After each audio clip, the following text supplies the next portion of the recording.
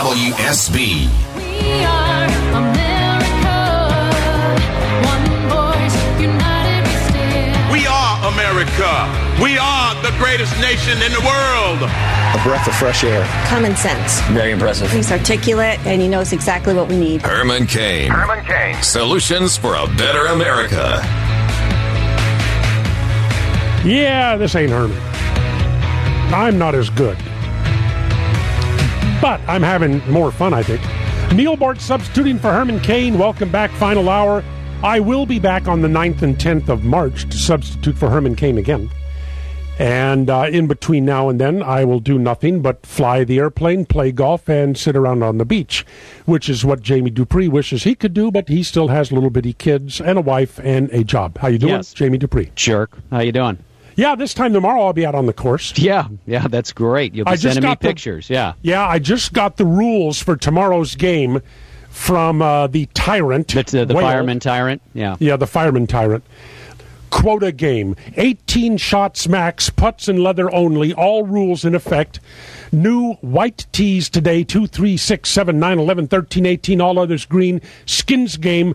Broke back cowboy skins, validation choice, max 9 holes for skins, and validation share pot with validator. I've got a buddy of mine that when we get together once a year for golf and poker, he calls it, just tell me how much I owe. That's my line. Yeah. But you know what these people do to me? You know, I'm new to the group, okay? The society.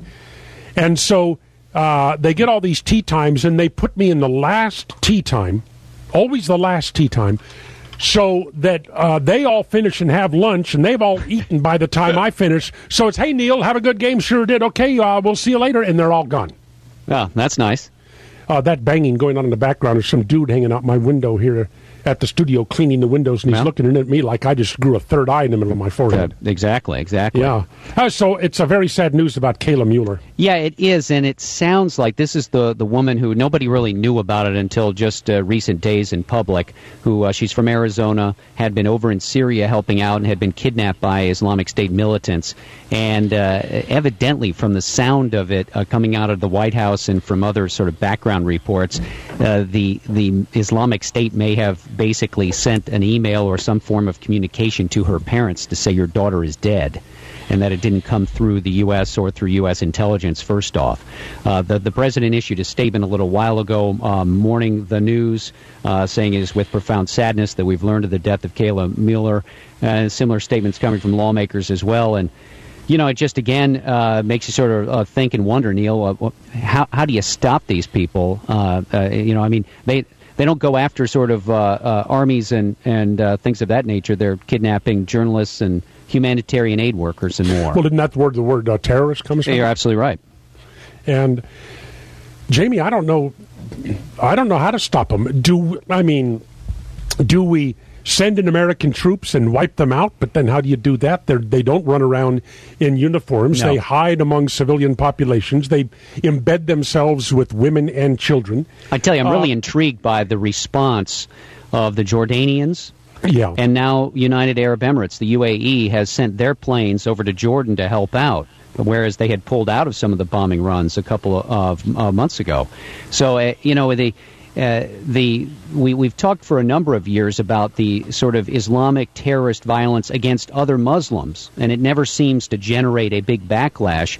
But in this case, it really did in Jordan. I guess the one fear is that it could almost lead to a broader war, in a sense, if the Jordanians get involved and really go after I'm not saying they shouldn't, but the you know Jordanians don't have the facilities. They don't have the materials to carry forth a big war. No, but I would think, wouldn't you think that they would have the facilities, though, to facilitate a broader American military presence? Well, yeah, and in a secret way, much like the Saudis did during Desert Storm and more. Do you? I mean, well, I know trying to get an opinion out of you is it's trying impossible. to get it's trying to get the whale to give you a putt. Exactly, yeah. Okay, but Is it possible that ISIS has overplayed their hand at this point? Oh, I mean, I think the burning of the guy alive in the cage was that exact thing. Yes, I really do. And that's why I think you've seen the reaction from the Jordanians, from UAE, and you don't hear much protest around the Muslim world about the U.S. going after Islamic State militants on the ground, do you? I mean, none. Of course, some would say that we're not doing much of it. I mean, it's sort of a few airstrikes, a couple days, but it's not a huge kind of thing. I think, but it always seems to be let's you and he fight. Yeah, I'm going to be interested in the reaction from lawmakers when they get this authorization for the use of military force against the Islamic State, because the two parties are pretty fragmented on this. You have a lot of Democrats that want no part of anything. In any expanded military role over there. They want very strict limits. You have a lot of Republicans that would like to see a lot more done on the ground and in the air over there. But you certainly get the sense that the president is reluctant to, in a sense, start a new military adventure. But on the other hand, when you have a group like this that is obviously shown that they can take over large swaths of territory in Iraq, Syria, and has made forays toward Lebanon, it's something that can't be ignored in that arena. One argument in favor of the United States just supplying the material support for the rest for some Arab states to go after these fanatics would be that you let the Jordanian troops or the UAE troops or the Turkish or the Kurds, let them capture some of these ISIS guys, and they're not going to end up in New York City on trial. They're not going to end up at Gitmo. They're not going to enjoy the remaining moments of their lives if they're captured by those guys. I think we've seen that the reaction from the Jordanians last week was exactly that. So we'll see what happens. We're thinking that we might get that Islamic State authorization maybe as soon as tomorrow, but we'll have to see. As much as I dislike Obama, and I can think of nothing good to say about him, I'm sure glad it's not me that has to sit up there and make these decisions. That's why those guys go gray so fast, I would think. Yeah, they do, don't they? Yes, they do. What else is on your plate, Mr. Dupree? An interesting hearing today about, in the wake of the surge in measles cases around the country. We had another very bipartisan and very public call out of the Congress today and out of public health experts for parents to get their kids vaccinated against measles and more. Really, I would label this a bipartisan pushback against some, in both parties, frankly, who have decided they don't want their kids to get certain vaccines, worried about side effects and more. There was an official from the CDC there who repeatedly said over and over, and it was led into the question over and over by senators of both parties, is there a link between vaccines and autism? No, no, no, no was the constant answer. And I've definitely been intrigued by, at first we had that little fluff up over what Rand Paul and Chris Christie said about should you get vaccinated or not. And then ever since then, there's been a very bipartisan response to say yes, and that was reiterated in a hearing up here today. Well, if you can manage to live your life where you do not ever interact with other people, then maybe you can go around unvaccinated.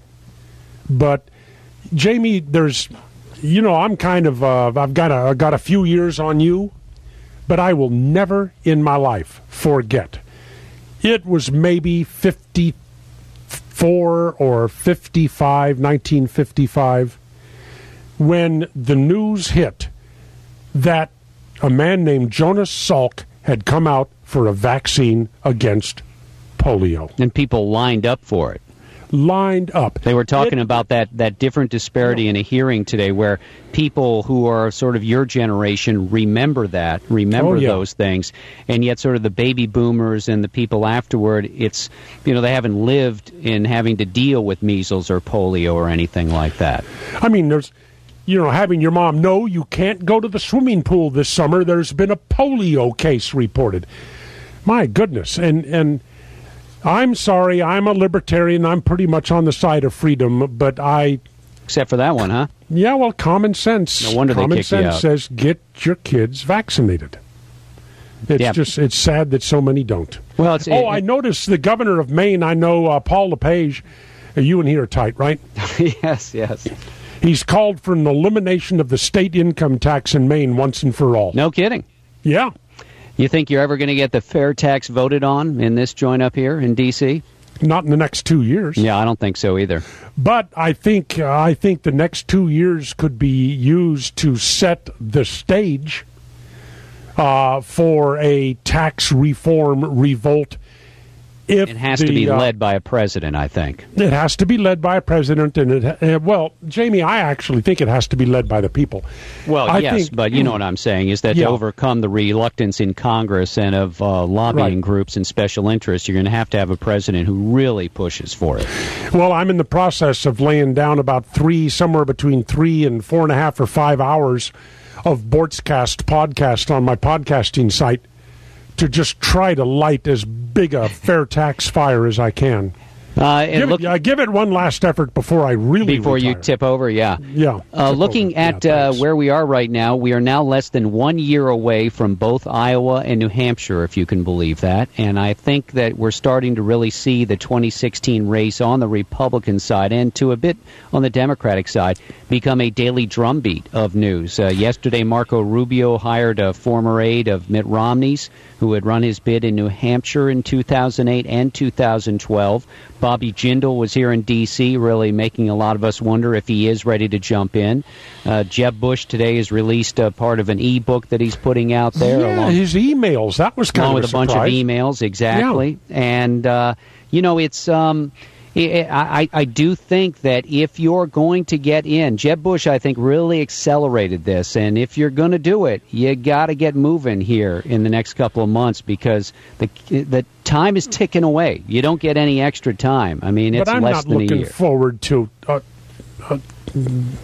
I'm not looking forward to the drum beat starting this early, really. No, but then again, it's historically it's always gone on for a long time. I think we whine and think that somehow previous campaigns started late or something like that. But there's always people standing around looking at this and have been for a while. I mean, Iowa doesn't particularly like Hillary, do they? Yeah, and I still think that there is the chance for a liberal challenge to her. Now, whether it goes anywhere, that's a totally different answer. Elizabeth Warren?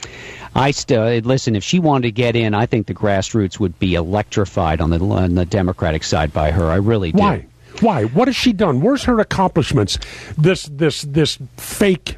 This Indian bit. What has she done? I think that she just distills the arguments in a way that, how the right gets very excited by certain people who send out the message of what they want to get done with the Republican Party. I think she does the same thing for the Democrats on the left. I love the names they have for her. Liawatha. It's about time we had a Native American president, though, I guess. I'll hold you to that. All right, boss. March 9th, huh? That's next?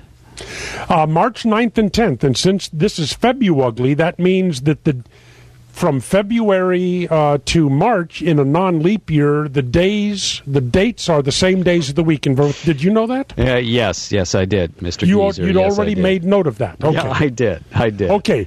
Well, I will be back March 9th and the 10th, and it's a secret, but I may see you before then. That sounds good. We'll see you, boss. Okay, that's our guy, Jamie Dupree, Washington, D.C., the man with all the facts but no opinions.